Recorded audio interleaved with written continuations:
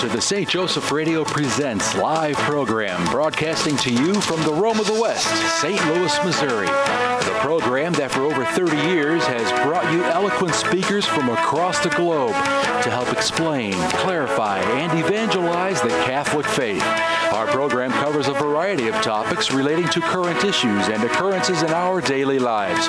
Now, with the aid of technology, we are able to bring the gospel message to the four corners of the world, where Christ himself did say, "Those who have ears ought to hear." It is our hope at St. Joseph Radio that through these programs we can help evangelize the world and change one soul at a time. Now, here is your host to introduce today's guest and topic. Well, thank you, Matt. That was Matt Laugerman, and I am Peter Karutz, your host for today. And we are on the radio live here in St. Louis, Missouri. This is St. Joseph Radio Presents, and we have our recurring guest, Mr. I almost called you Doctor again, Mueller, but we call you Miller, right? The DR is for DRE, not the doctor's part. So well, you know what? I had someone ask me the other day. They said, "What's a DRE?"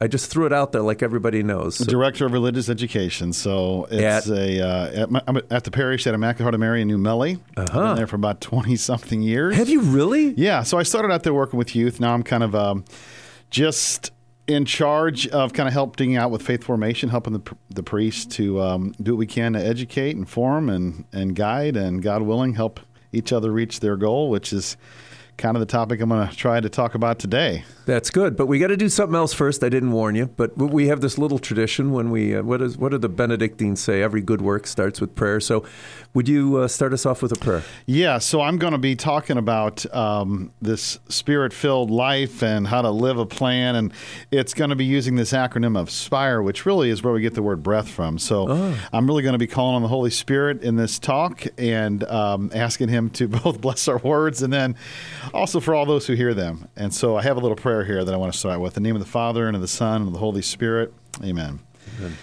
Father, anoint and stir within me and all who hear these words, your Holy Spirit. Give to this conversation what you gave at Pentecost, the ability to speak and to hear this in a language that transcends mere nature, one that will resonate in hearts and minds. For young and old, wherever one is at in life, whether close or far away from you, help us all, Lord, to be a light in your light, shining through the darkness, through Christ our Lord. Amen. Amen. Father, Son, Holy Spirit. Amen. So the name of the program, the short one is SPIRE, but the longer one is How to Live a Good Catholic Life, or maybe a guide, maybe. Yeah, so one of the things I like to do is that you've got this orchard of the Catholic faith, and there's so much. And every year, like I teach RCA, and we have these faith formation classes, like how do you make the orchard down into an orange juice glass? So to try and summarize, synthesize it. And so for years, I've been thinking about trying to do memory aids because, number one, I'm kind of clueless when it comes to remembering all this stuff. If you can have it in kind of these bite-sized formulas, it's nice. So I put together this memory aid called SPIRE, S-P-I-R-E, which stands for the Spiritual, Physical, Intellectual, Relational, Evangelical. If you think about our mission plan in life, first of all, one of my favorite texts in Scripture is what we read as a family every week. It's Colossians chapter 3, where it begins, set your minds on things that are above. So you think about what a spire is, a church spire, right? All of us probably saw the great spire of Notre Dame during the fire fall, but this thing was to point up, to point us to heaven, to get our minds on things that are above. So these kind of 5 little pieces of this memory are meant to kind of help us to point up, to live in time and in an eternity. So God willing, my goal is DRE. It's kind of like John the Baptist. I just try to point to the Messiah. Behold the Lamb of God. He must increase. I must decrease. So when it comes to spiritual and physical, he must increase. I must decrease. So that's kind of the game plan, is to just ponder these 5 points and to point ourselves up, to make a practical plan each day to live life. So one of the things I do is frequently I wake up, get out the note card, write SPIRE, and then think about the day. And then how am I going to do this today? So when you think about, first of all, the sources, where am I getting all this stuff from? So this is from kind of my life of just reading from catechism, scriptures, apparitions, Matthew Kelly books, Dr. Peter, doctors of the church, all these things. I'm trying to put it together. But I want to kind of draw particularly on some of what Matthew Kelly has written. So many people here are familiar with his book, 4 Signs of a Dynamic Catholic. That's so basically, that whole premise of the book was that you think about who's really doing the work in the church. They say about 7%, you would say, are what are called dynamic Catholics, highly engaged. And so he says, what kind of are the characteristic marks of these 7%? And he said, really, out of all the things, 4 things stand out, 4 pegs. And I put this in an acronym of PEGS, P-E-G-S, prayer, evangelization, generosity, and study. And so the big premise is, well, what's the purpose of life? And it's fundamentally, as he puts it in secular terms, it's to become the best version of yourself. Really, in sacred terms, that's to become holy, to become all that we were meant to be in him, with him, and through him. So that's the central point. And then I think back to the great scripture where that scribe comes up to the Lord and he's wanting to know like the purpose of life and how do I live a life, what's eternal life? And he says, what is the greatest of the commandments? And then we know what the Lord said. Hear, O Israel, the Lord our God is Lord alone. You shall love the Lord your God with all your heart, with all your soul, with all your mind, and with all your strength. The second is this, you shall love your neighbor as yourself. There is no greater commandment than these. Yeah. So when you think about heart, soul, mind, strength, I thought, wow, that fits good with SPIRE, spiritual, physical, intellectual, relational, evangelical. How do we love the Lord and love our neighbor? This is a great way. So just kind of a quick little summary. So for instance, spiritual, daily life, entering into the classroom of silence, attending Mass, listening to God's Word. Physical, what are we doing for exercise or keeping our body fit, having energy. Intellectual, about reading good books. Relational, spending carefree timelessness with significant persons in our life.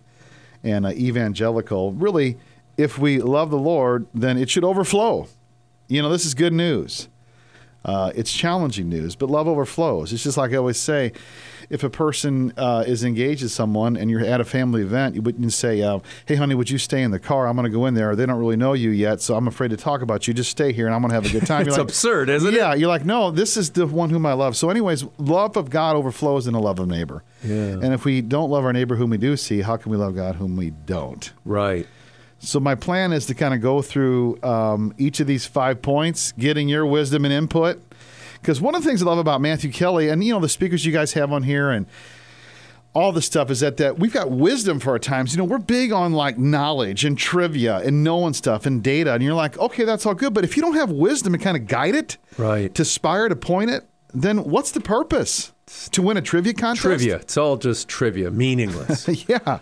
So I think there's got to be something where we have a kind of a concrete plan. It's organized in wisdom and love through the history of the church and all these great books and writers. Here we go. So we're going to talk about SPIRE and how a good guide to becoming the best person we should be. Right. At the end of the day, to become holy, to become like Christ, to love what he loves, to hate what he hates, to try and become truly in his image and likeness more fully. So like if we start off with just spiritual, right? So that really encompasses the whole of one's spiritual life, the God-given life, the life of grace. You think about, we're a new creation in Christ. His Spirit is the new law of love working in us. It's something different than just our soul or our body. This is a spirit life. So this would encompass all of the moral life, the commandments, the sacraments, the life of grace.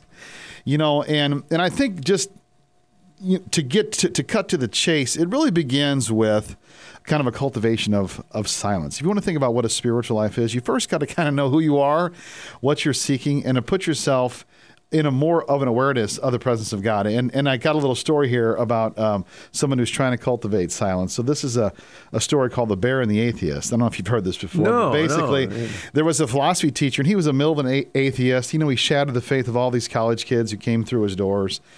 And it was really sad. So, but, one time on a summer break, he went to get a little silence himself, take a little vacation hike through the woods.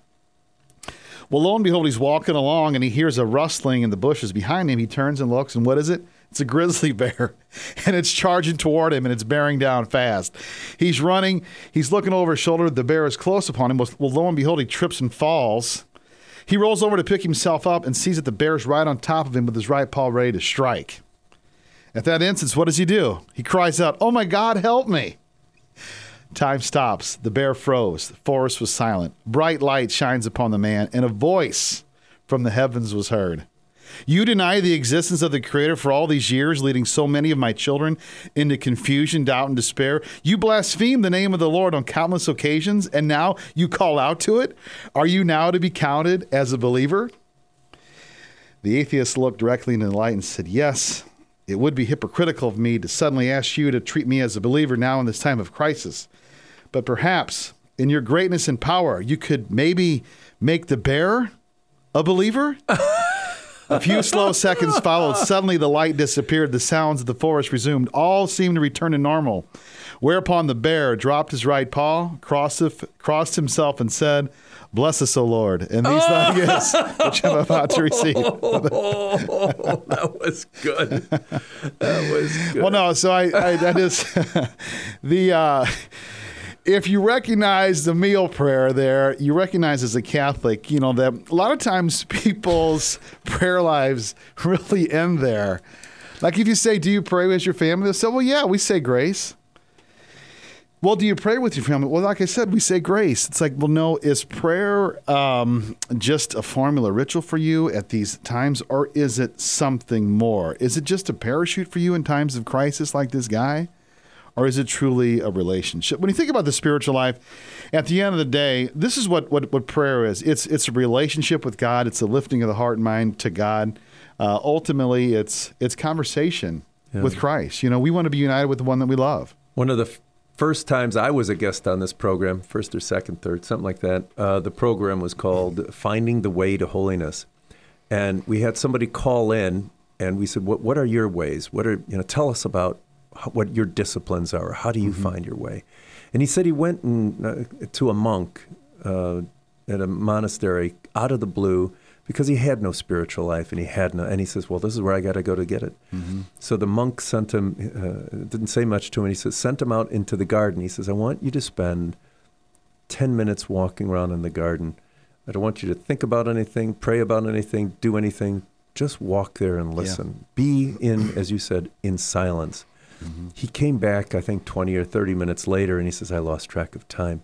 And then what this man said is, now that's what I do. I take some time to be silent. And he says, now it's 45 minutes. Silence is, again, the monk Benedictine says the first rule of the Benedicts is silence. Yeah. Well, we're in a culture, don't you think, of massive distraction, of noise and toys? There is no silence. Yeah.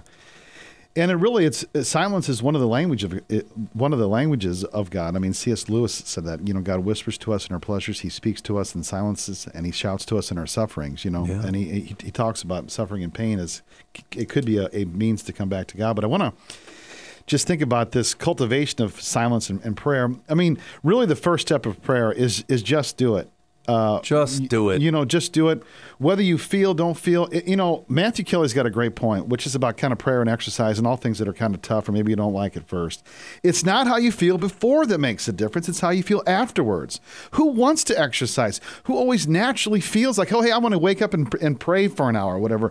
You got to say, who gives a rip? Is this the right thing to do? And so then it's in after you do it, you're like, yeah. It's like anytime anybody's ever exercised, probably they're like, yeah, I don't want to do this. I mean, Father Tom and I joke at the parish bike. He's trying to do some exercise and he hates the treadmill. I always kind of make fun of him. He's like a gerbil in the cage, running on the treadmill. I hate it too. But you're like, but when you're done, you're like, yeah.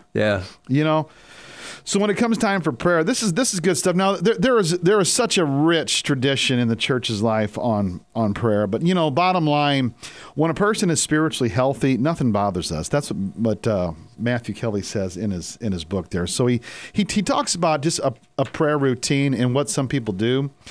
He said that dynamic Catholics, they've got a routine within their routine. So they sit down and pray each day. They don't just see what happens. They've got a routine. So they tend to begin their time of prayer in very specific ways. They might read the Bible. They might pray morning prayers of the church. They might read from a favorite spiritual book.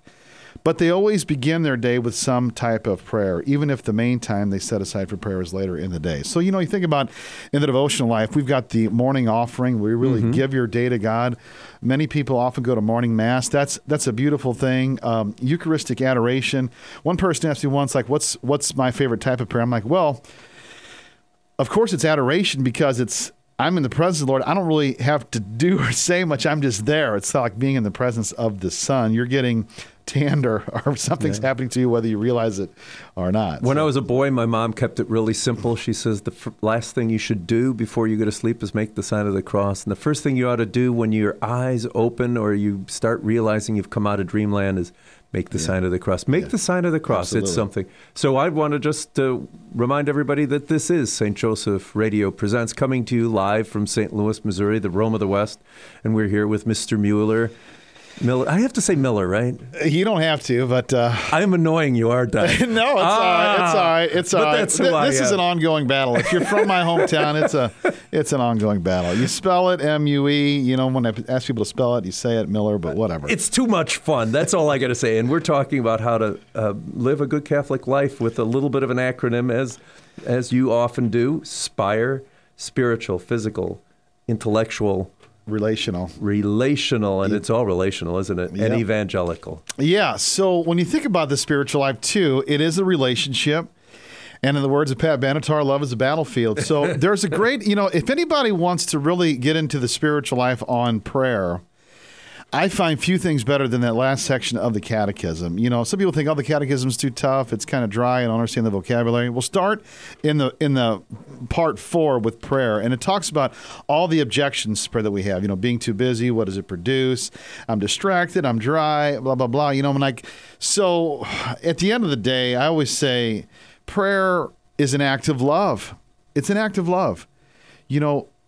It's an act of gratitude for God to try and just say, I'm going to spend time with you. Could you imagine saying, I'm going to spend time with you only when I get something out of it, only when I feel like it, only when it works for me, only when it pleases me? It's like, that's not a relationship. So really prayer is this act of love. And you can't really say you can't really gauge anything about feelings. Anybody that really gauges prayer by feelings, it's just like any relationship.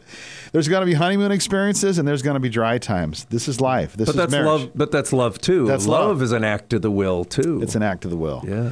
So, but in the church's life, a great book to pick up is called The How-To Book of Catholic Devotions. And they've got all things from what is a morning offering? What is the rosary? How do you make an act of faith? How do you pray at mealtimes? Litanies, novenas, daily mass, divine office, holy hours, stations of the cross, chaplets, all that stuff. It's a great book, and someone gave it to me as a gift. It's so rich. Yeah. Yeah, because it exposes you to this whole life. So again, I have this S that's a simple beginning of this acronym, but when you open that up, you've got massive, beautiful things. Some people have heard of the acronym ACTS, Adoration, Contrition, Supplication, Petition. That's Adoration, Contrition, Thanksgiving, Supplication.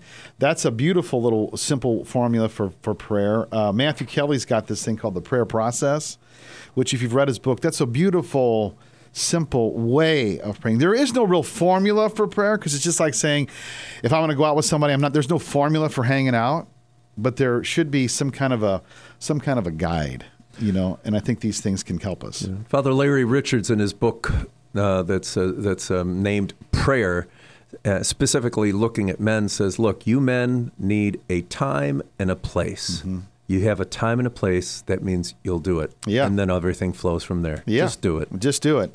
So whether you feel whatever, work your way into it. No matter what time you're spending, just make sure you do it. The real hallmark is to pray until prayer becomes a joy for you. Because when you begin to long for prayer, when you begin to say, I need to set time for the silence, when your heart cultivates the joy that comes from the relationship with the Lord, it's like any relationship. I want to spend time with this person because, wow, this is a gift. So there's also great books like Prayer and Temperament or The Temperament God Gave You. It helps you to understand kind of yourself and what's prayer. And I always tell my kids, we've prayed the rosary or parts of the rosary their whole life. It's part of our family life and whatnot, and we've done so many different ways of praying. But I'm like, look, when you're on your own, don't torture yourself with what you think a prayer form should be. Pray in a way that gives you joy. That would enjoy the time. If it's walking and looking at the star, if it's spontaneous prayers, if it's the rosary, if it's a devotion, if it's scripture reading.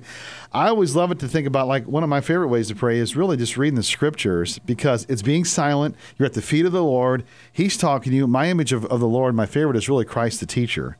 It's one of the things I do is teach, but I love to be taught by him. but it's that you should do what brings you joy, not like, oh, it's prayer time, it's torture. Like we always kind of joke when our kids were little, and still sometimes today, we'll say, all right, time for prayer, and then whoosh, they're gone. It's like I know this guy who works at a funeral home. And he's not Catholic, but he says, when the Knights of Columbus come in and they say, all right, we're going to pray the rosary in 20 minutes. Also, wow, it is like someone just yelled fire. You know, and you're like, wow, is that our aspect, our feelings of what prayer is? Well, and I don't know, but you know what? I had a similar experience. But we need to try different things. I was in New Orleans last week, and a little hole-in-the-wall restaurant. You know what I had? I don't know, whatever they recommended. Prayer is the same thing. You don't know whether you're going to love it until you try it. That's right. You need to just try something differently. I was at a golf tournament charity event organizing committee meeting, and I suggested that all the dads get together and pray the rosary before. You thought I was Eddie Murphy. You know, I mean, the roar was incredible, and the ridicule, and I'm even laughing. I thought, wow, that's pretty good rib. Until one guy at the other end of the room said, the guy says, you mean the whole rosary? Yeah, like heaven forbid. And then one of the guys said, well, it doesn't take that long. I start it in the morning and I'm done before I'm done shaving. Another guy says, well, you know, I say it every day in the way they work. And by the time you got to the end of this, half the men there said the rosary every day. Yeah. Open your hearts to it. That's right. Yeah, it's good stuff. So, especially, I think it's a beautiful prayer the rosary is for family prayer. Like they say, a family that prays together stays together. You know, it's good. I always recommend, man, if you can set aside part of your home to make it a little chapel area, whether you got a chair, whether you got statues, candles, whatnot, or like they say, a family altar can alter a family. So it's like you got to pray, even if it's a struggle. I mean, do it. We all know labor pains bring great fruit in life. So I mean, again, that's kind of a summary of the spiritual. There's so much more you can say, but that's a little taste. So we got the first letter now. The first letter. Are we doing okay on time? Not even close. This might be a two-parter here, but that's good. Spiritual. And we have to begin with prayer. We have to begin with the spiritual. Yeah, and then it links into physical because, you know, body and soul are linked. You know, if you're not in some way, I don't know, fit or at least engaged, you're not going to have the energy to want to do things. You know, we got to get our bodies in line. We got to get blood pumping through our hearts and brains. And so I just read a book last night by Bishop Thomas Paprocki, and he goes Running for a Higher Purpose. So he's run like 24 marathons. Yeah. Isn't he the Bishop of Springfield? I think so. That's right. Yeah, Springfield, Illinois. Right. So hockey player too. Yeah. He's been playing hockey for years. So he's just writes about the link between body and soul. And you know, it's easy for us to kind of let ourselves go. You know, like there's a story about this woman. She goes, "When I married you, you had a 6-pack. Now you've got a keg." And you know, it's like you can let yourself go in the physical life. You can let yourself go in the spiritual life. And but we got to get back to it, you know, and so I thought, you know, there's quite a bit of us that maybe are a little bit, how do you say it, not in the paradigm of what's meant to be fit, but they say move more, eat less, get your heart beating fast, maybe once a day. Motion is the potion. So Matthew Kelly says that, you know, really exercise once a week, every week for the entire year. He said, you decide what the exercise is. You know, would we like more energy? And he goes, think about the food we eat. You know, would you give your $1 million quarter horse going to the drive-thru at McDonald's? So he's like, you know, just to kind of get fit, to strive, because we know when we got the energy, we can pray, you know. So one person, he said, those who do not find time to take exercise must find time to be ill. So that's really good. Now, I joke because, granted, everybody's in a different place. We're in a cult of the body these days where everybody's worried about how they look and whatnot. And I always think about this one priest, Father Stephen Barham. He was a real heavy-set priest. And he goes, yeah, a lot of people joke about my weight. He goes, but, you know, if the body's a temple of the Holy Spirit, why settle for a prayer chapel when you can have a basilica? Yeah, well. You know? But anyways, you know, that's not really the goal in the sense of trying to say, I want to stay fit, to give me the energy to kind of motivate. And that's in the whole spiritual life of works of charity and love. You know, if you're struggling just to get off the couch, you got some issues there. So, you know, and then I think about like In the spiritual realm, too, we talk about not eating at times. That's called self-denial. We call it fasting. Really, the only difference between dieting and fasting is intention when you get down to it. That's interesting. So why not, just say, I'm going to spiritually offer up certain things. I'm not going to maybe eat a meal here or whatever, just to kind of get in that mentality. I mean, the church's wisdom is good to know that just like when we have to fast before Holy Communion, there's something about the self-denial that makes you more aware of the spiritual realm. It's the sacrifice that precedes the sacrament. So I think we all know that when you got a full belly and whatnot, your head's not as clear, If you drank a little bit too much the day before, you're not really focused the day after. There's a lot of science to it, too. Here at Wash U, there's a PhD, MD who actually has arrived at certain conclusions about fasting. But one of the things he says is that you do think clearer and your body grows better. But with regard to fasting, every time you feel hungry, you're remembering why you're feeling hungry. Right. Yeah, so there's some great wisdom there about what does this all lead to? So we all know it leads to greater health and well-being in time and in eternity. When I go here to this next point, to intellectual, there's this book that a seminarian that we both know, Josh Dieters, gave me. It's called The Intellectual Life, and it's by a French priest. And he said that a thinker does not spend his life in the process of digestion. Is your body always continually digesting food? Because there's something about it. He really recommends, in terms of the intellectual life, not just principles for study, but also kind of training your body to, be more receptive to the truths that you learn. It's interesting. You think about the senses that we have, eye, light, ear, sound, nose, smell, mouth, taste, body, touch. What about the mind? No, that's right. It's truth. And to really seek the truth, you got to kind of prepare for it. So no doubt. I remember someone once said, if you don't feel like you have any time during the day, you can't get one more thing in. That means you have to pray. Well, if you only pray 10 minutes, we'll pray 20, right? Yeah. And it's the same thing physically. If you don't have enough time during the day, you have to exercise. Yeah. I don't have time. Well, now all of a sudden you have more time. You have clarity. And speaking of clarity, we'll be back in just 2 minutes. Would you please tell some of your friends that you're here listening to St. Joseph Radio Presents, and we're having a little bit of a guide toward living the good Catholic life, and we have a way of remembering that. SPIRE, S-P-I-R-E, spiritual, physical, intellectual, relational, and evangelical. So come on back in 2 minutes and bring a friend, please. See you soon.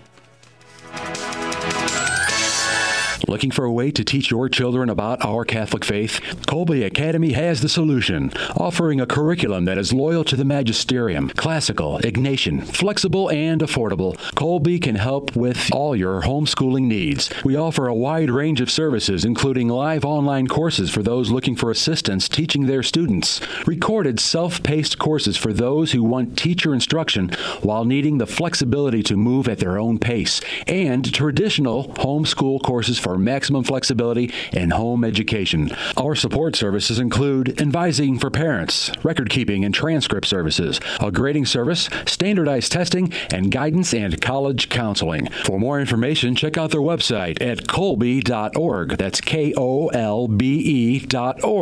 Or give them a call, area code 707-255-6499. That's 707-255-6499. It's Colby Academy.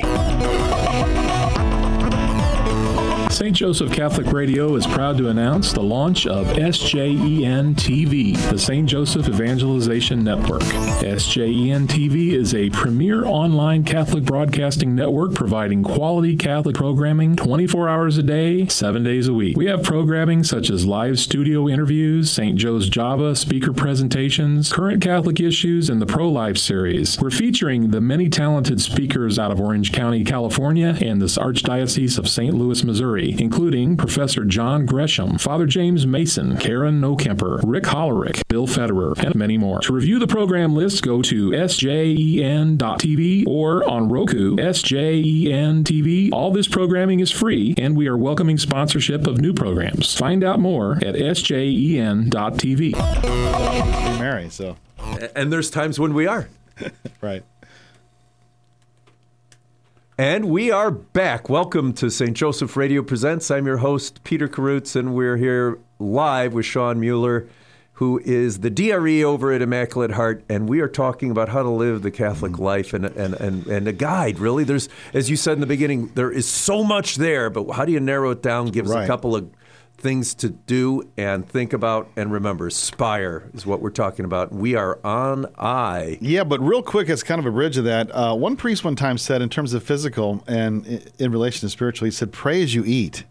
Pray as you eat. He said, if you prayed, if you ate only as much as you prayed, how hungry would you be?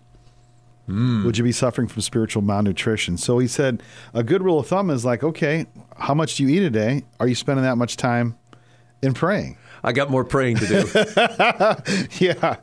So anyway, we were talking about the intellectual, and this is so important because, you know, when the Lord said you shall love the Lord your God with all your heart, soul, mind, and strength, he added the word mind, and you know, to love the Lord with our mind. And I think about all the filth and trash and garbage and trivial pursuits we put in our mind.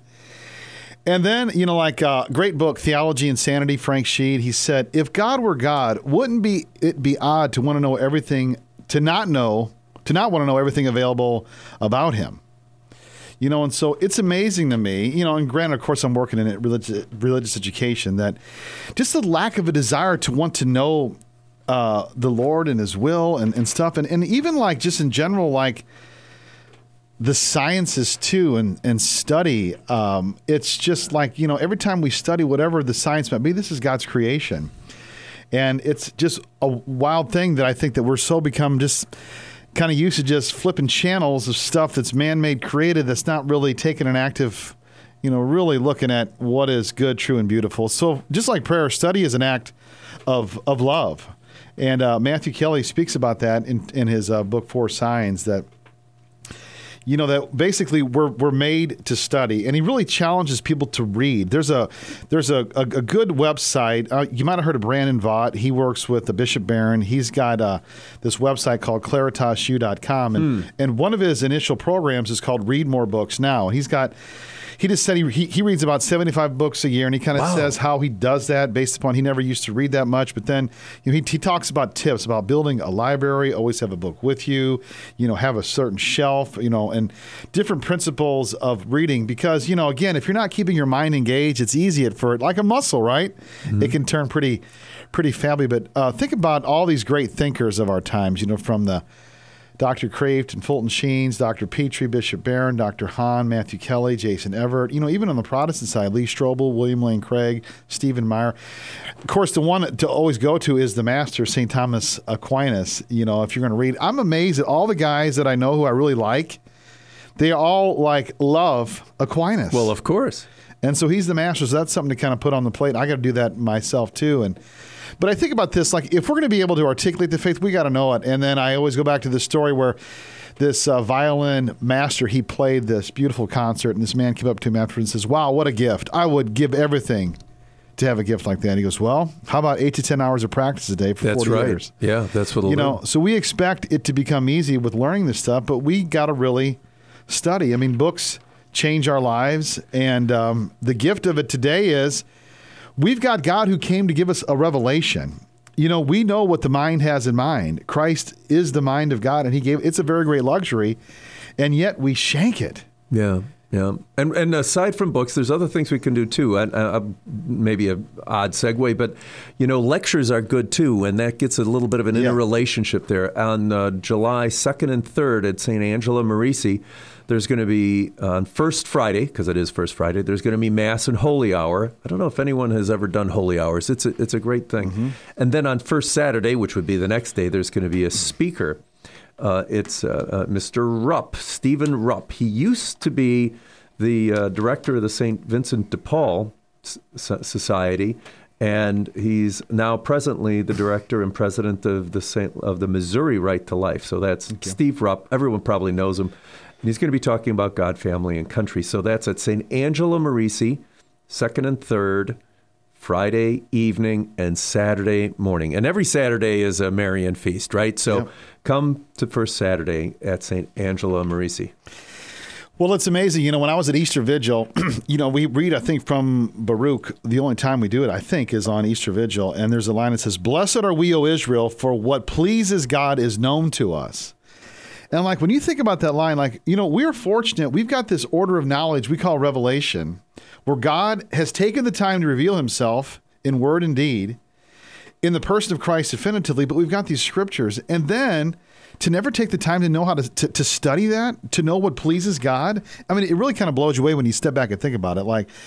God Almighty gave us a plan for life, and we never really take the time to say, I'm going to find out what that's about. It's like, imagine a great-great-great-great-grandpa leaving you a letter for the family about his life and what he thinks is the purpose of life. It's like, that's an old letter. Who cares?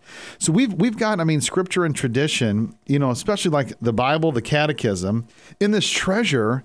But, it's like some people just say, I don't really want to be bothered. And I think about this quote by St. John Henry Newman. He said it great. He says, I want a laity not arrogant, not rash in speech, not disputatious, but men who know their religion, who enter into it, who know just where they stand, who know what they hold and what they do not. And he gives this whole just challenge to say, know your faith. So Matthew Kelly really lays it out there. Like he said, if you would just read a little bit a day. He talks about the 7% of highly engaged Catholics. They all read at least a certain amount of time every day. And then he kind of does the math.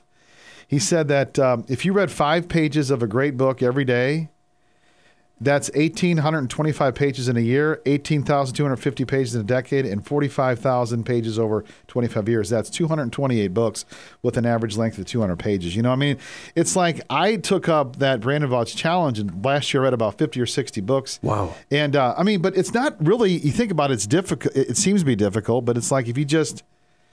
And it's not that you got to have this great memory to recall them all, but you can take notes and have little tips there. It's good stuff. But like you said about the spiritual and the physical, once you start doing it, it's like a snowball. It just keeps going. You find out, wow, I love this. Yeah, and it kind of ties into our next point, relational, is that if I love someone, I'm going to spend time with them. So you think about relational, not just with God. So, relationship with God is prayer, it's study, it's a spiritual life. But it's also then love of neighbor. Like I said, how can you love God whom you don't see if you don't love your neighbor whom you do? You think about Matthew 25, Jesus basically said, if you don't love your neighbor, feed the hungry, drink to the thirsty, you don't do it to me. So that's like, we got to do this. It's the whole corporal and spiritual works of mercy. It's acts of charity. Relationship is an act of love. And I find that, oftentimes we're in a position now where we have to really initiate more because society is different. It's more cautious, scared. It's more like I'm afraid to be out with other people. It's more like in the COVID pandemic way, like don't breathe on me and stuff. And it's like we got to get out there and be more active, and friends and strangers alike. Absolutely. And this is not something esoteric, something that high up in the, it's a goal. It's just something you really need to do. I was telling Shawn before I came in here, I wound up over at a place called Claver House this morning. I was delivering some socks. And it's a house. It's next to St. Matthew's on Sarah Street. And what do they do here? It's little, it's small, but they have a food pantry. And then they have an after-school program where they have kids learning to read better. They have robotics. I met an electrical engineer over there. This is little. The place is not much bigger than the room we're in here. Mm-hmm. And they do so much. Well, are they doing a great deal? No. They're doing a little bit. Yeah. They're doing a little bit. And I know I'm taking off your game here, but I think this is a moment where we all can ask ourselves, what is God asking us to do? Mm-hmm. Are we going to change our world and the neighborhood all by ourselves? I don't know, but it starts with one person. If the Lord is tapping you on the shoulder, do it. Yeah. Do it. Go volunteer at St. Joseph Radio. Come on over and volunteer. We need volunteers. or Claver House, where they're helping the poor in a little way. Yeah. Just do it. Just start, and you'll find incredible benefits. Steve Rupp, I mentioned, is going to be speaking, and he was the director of the St. Vincent de Paul Society. And I remember the first time he spoke, he talks about the people who are volunteering at St. Vincent de Paul. And he said, he asks a question. He says, who are you helping? Everybody had an answer. God's people, the children of God, everybody. He says, no, you're helping yourself. Mm-hmm. you're doing what God wants you to do. Yeah. You're making a difference in the lives of those people. No, yes, you are, but you're making a difference in your own life. You know, charity begins with the question, Lord, what do you want me to do with all the gifts you've given to me? And you think about this. I mean, I always have a lot of fun with this because, like, in terms of, I deal with older people too, and they have grandkids. They talk about their kids are away from the faith and whatnot, their own kids or grandkids. And then, you know, there's a great principle that I've heard. It says, give people what they need wrapped in what they want. And I was talking about this. It's like, could you imagine, let's say your grandma, your grandpa, you got a college kid, you know, they're away from the faith. Maybe they're living together with somebody. What if you dropped $100 in a car and just encourage them, say, you know, I really hope you stay faithful. I'm praying for you. You know, or you can have a piece of wisdom in a way that only you know how to deliver it, but wrap it in some cash, you know, or wrap it in something that can really say, wow, they're willing to do both and body and soul, you know, and that it's not just this sense of lecture, but like, wow. And then, you know, if that was done, use, like, there's the parable of the steward with the dishonest wealth. Yeah, Jesus right. says, use your wealth to influence. Now, I'm not talking about just bribing and stuff like that, but it's like, we all know that money and meals and gifts and things, it does influence if it's done with the right motive too, you know? And it's like, why not do that? Why not just give people what they need, wrapped in what they want, wrap it in gifts and love and charity and time and whatnot. But it's like, you know, for a college kid, it's always starved for cash. That's a great thing to do. Cash is good. It's the gift that keeps on giving, but so do kind words. You don't know what how you can change a circumstance with a kind word. And look, I've been annoyed at a couple of people lately, and I've been reflecting on that. I need to change that to kind words. Yeah. You know, get the devil out of the circumstance. If repay kind, right? What is it? Repay ill will. Bad treatment with kindness. Bless those who persecute you. Yeah, well, but it isn't something that you're doing out of, you know, self-loathing, if you will. You're not a rug. Quite frankly, it does good. It bears fruit. It works. Kindness, when you repay difficulties with kindness, it works. And everybody's got to do this. I mean, right now, there is a cancel culture, not just in the culture, but in families. And it's like saying, if I don't agree with you, you're done. There's not an ability anymore to learn how to work things out. And it is difficult. I get it. You know, we're in it our own self and our own family. But it's like, you know, we got to get like... this priest that I work with all the time, we always joke, like, remember the song, I'm walking on sunshine? Yeah. Well, now at family events, it's I'm walking on eggshells. Oh, I'm afraid to say anything, dude. You know, you're like, are we that way that our skin is so thin that we can't handle anything? Are we all in a waiting to be offended culture? Yeah. It's like rise above, because relationships, we know, are painful or hurtful. I mean, even with God, we're mad at him sometimes because we don't understand. We don't understand how he's working. But we're all going to hurt somebody, right? You know, it's just that's the nature of life and love. We're products of original sin. But like, let's rise above and say, okay, in the big scheme of things, 90% is still an A. So if I blow at 10%, or I don't say the kind words all the time, or I didn't say it the right way in the right word, whatever. Okay, I'm still getting an A. You know? So look at the big picture. It's like parenting. We think we would all fail if they say, oh, I remember that time, Mom, when you spanked me when I was 3. Like, wow, that's the one thing that's going to stand out of a lifetime of caring for you and loving you and feeding you and doing all these things for you. You know what I'm saying? But that's human nature. So there's Bishop Barron's got this great talk. It's called The Transcendent Third. And this is really beautiful for relationships, especially for husband and wife. He said, if you think about a triangle, got a husband and wife at the bottom, and you think about God at top, is that the closer they get to God, the closer they actually get to each other. You know, and that, like he said, good. Aristotle's got this principle of the transcendent third, where like anybody who is friends, if they have some kind of a hobby or something higher outside of themselves that they're both aspiring to, and it could be anything. It could be a sport, it could be a book, it could be a hobby, whatever, that they're actually closely, you know, getting closer to each other. So think about your relationships with, you know, spouse, kids, whatever, and say, what can I do that they love, that I can love, that we can get closer together? Like this guy at work, it was great. He said that when he got married, he took on 1 or 2 hobbies that his wife did so that he could get closer to her through that hobby. Stuff that he never would wanted to do, you know, but he began to love it. And then he began to get closer to her, you know. So I think that's a great principle in terms of like relational stuff.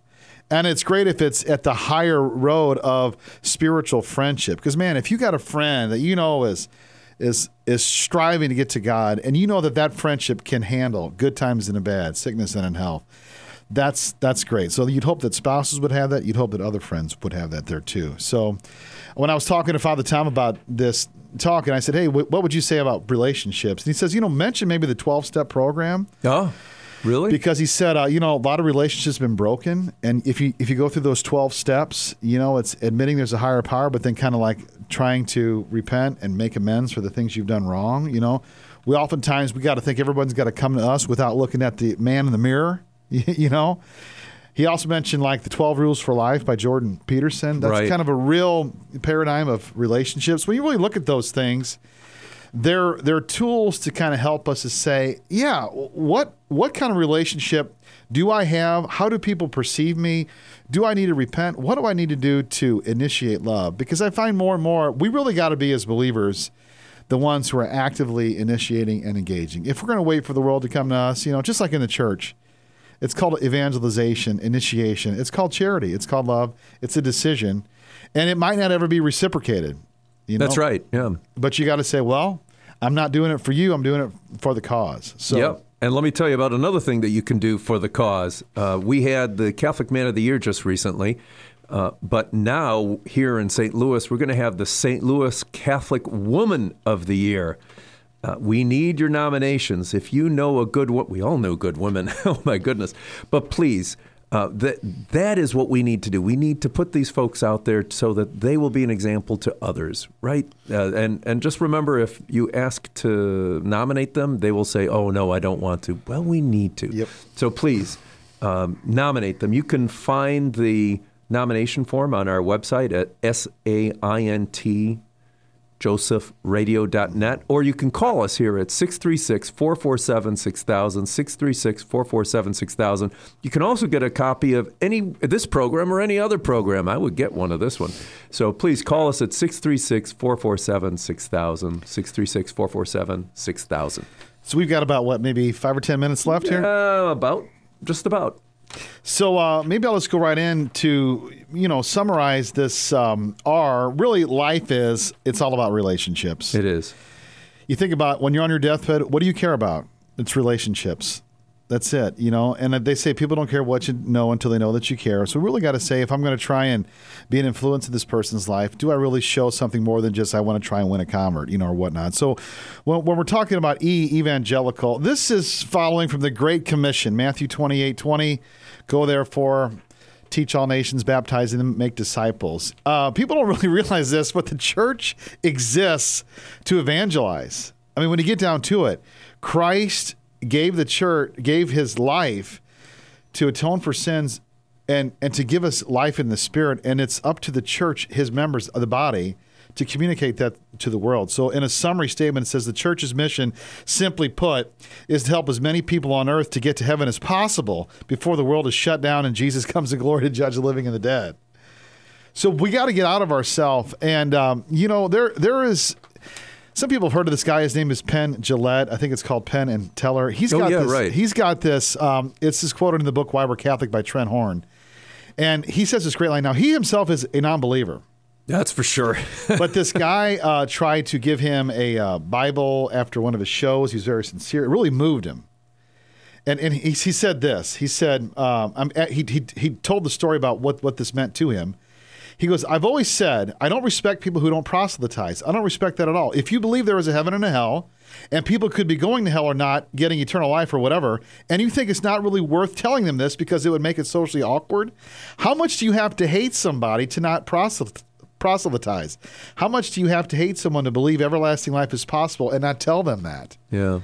And you're like, wow. And then I think about, when you look at the Christ of the cross, it's like he must have come to save us from something incomprehensibly horrible if God was willing to become man to do that for us. So we the mission isn't just to save people from, eternal ruin, but it's to give them a life of grace that starts now. I mean, heaven begins now, and that's what really evangelization is.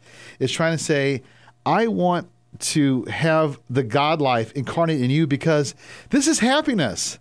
This is truth. This is beauty. This is goodness. And we do this in all aspects of life. We want people to live life to its fullest, right? And you have people on the internet and everywhere else, they're talking about, you have the workout guys. They show, I want to show you how I did this. I want you to share the joy, the physical fitness that I have. Yeah. You have somebody who wants to teach you how to make $1 gazillion in real estate. I've done it. I want to show you. We want to share the good things that we have. We even do it in the simple things. A restaurant, right? Yeah. I found this great restaurant. I don't know if you know about it, but the food is incredible. The service is unbelievable. And it's free. I'm fed spiritually in the church. Yeah. It's free. Yeah. The service is great. The material is unbelievable. It's something we should want to share.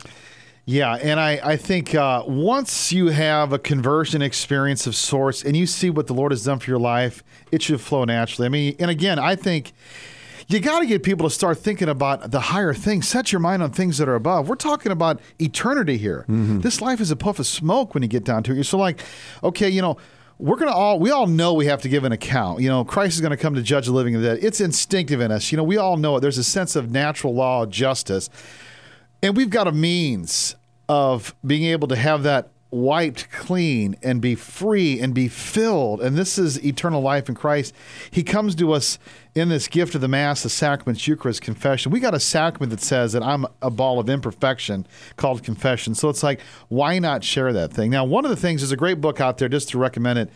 It says Biblical Foundations for the Role of Healing in Evangelization, and it's by Father Matthias Thielen. And he really talks about how we need to really call on the Spirit to really offer opportunities for healing for people, physical, spiritual, mental, but it's to create these almost like healing services. Say, God, we're going to create an environment for you to come alive, because those things are powerful moments where someone feels love in time, and then it really flows out into eternity. I mean, if somebody goes to a prayer service and gets healed in some way, shape, or form, they know that they're loved concretely in the here and now. We all have moments where we sense someone's love here and now through friendship, relationship, whatnot. But this is a great book to read just to talk about the role of really praying for healing for people, for healing. So just want to kind of conclude with some of Matthew Kelly's comments about evangelization, because he said that of all the different signs, this was the weakest. He said that I think he was asked, had you ever been taught to evangelize? And everybody's like 99% said no. So he said that it really begins with friendship, and while this is the weakest link, he asked him, well, how do you share your friendship? How do you share the faith with others? Here's a few ideas. When dynamic Catholics were asked what they did to try to share the faith with others, their top 6 answers were pass books and CDs around, invite people to Catholic events, bring a godly perspective to conversations, learn the Catholic teachings on certain issues and be able to articulate them when the church is attacked or over those social issues and social settings, help people discover answers to the questions that cause them to doubt the faith, and demonstrate the love of God through faithful and generous friendship. So there is all kinds of ways, personally and at the parish level, that we can evangelize. Like someone says, if absence makes the heart grow fonder, then we must be doing a pretty good job in the church, because a lot of times we're not doing what we're supposed to.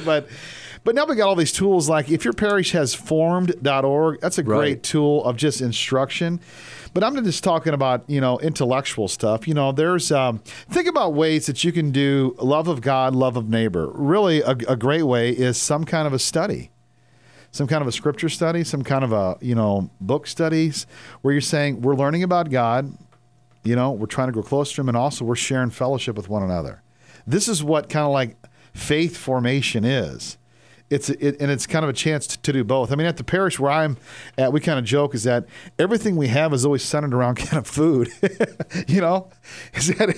But I mean, people come. Sure. You get food and fellowship, and if you can include a little faith, family, and friends, it's good stuff. So you might just ponder, as a person, as a parish, what can you do to kind of offer and extend a hand to others to invite them to this beautiful faith that we have, because it's awesome. And like you were saying, you just got to take a small step. What can I do? What can I do? Do it. And if you feel tapped on the shoulder, that's the Holy Spirit. Hey, great books, Dynamic Catholic, The Intellectual Life, the Theology and Sanity. Insanity, yeah. But Mother Teresa had a wonderful way of evangelizing. She started out by loving the other person. Yeah. I mean, just looking someone in the eyes and knowing that you love them and telling them that you love them. That's the beginning of it. So come, join us again in a week on St. Joseph Radio Presents, and call us anytime and get a copy of this program. 636-447-6000. Call a friend. Tell them to join us again. You've been listening to St. Joseph Radio Presents from the Rome of the West, St. Louis, Missouri. If you would like to join us in our evangelization efforts, you can order a copy of today's broadcast or any of our past programs by visiting us on our website, stjosephradio.net. That's SAINT, josephradio.net. Or call us 636-447-6000. It's all at your fingertips to help us evangelize the world, bringing the good news of Christ to everyone you meet and change one soul at a time. Thank you for your prayers and support. Until next time, may God bless you and your family. This has been a presentation of St. Joseph Radio Presents.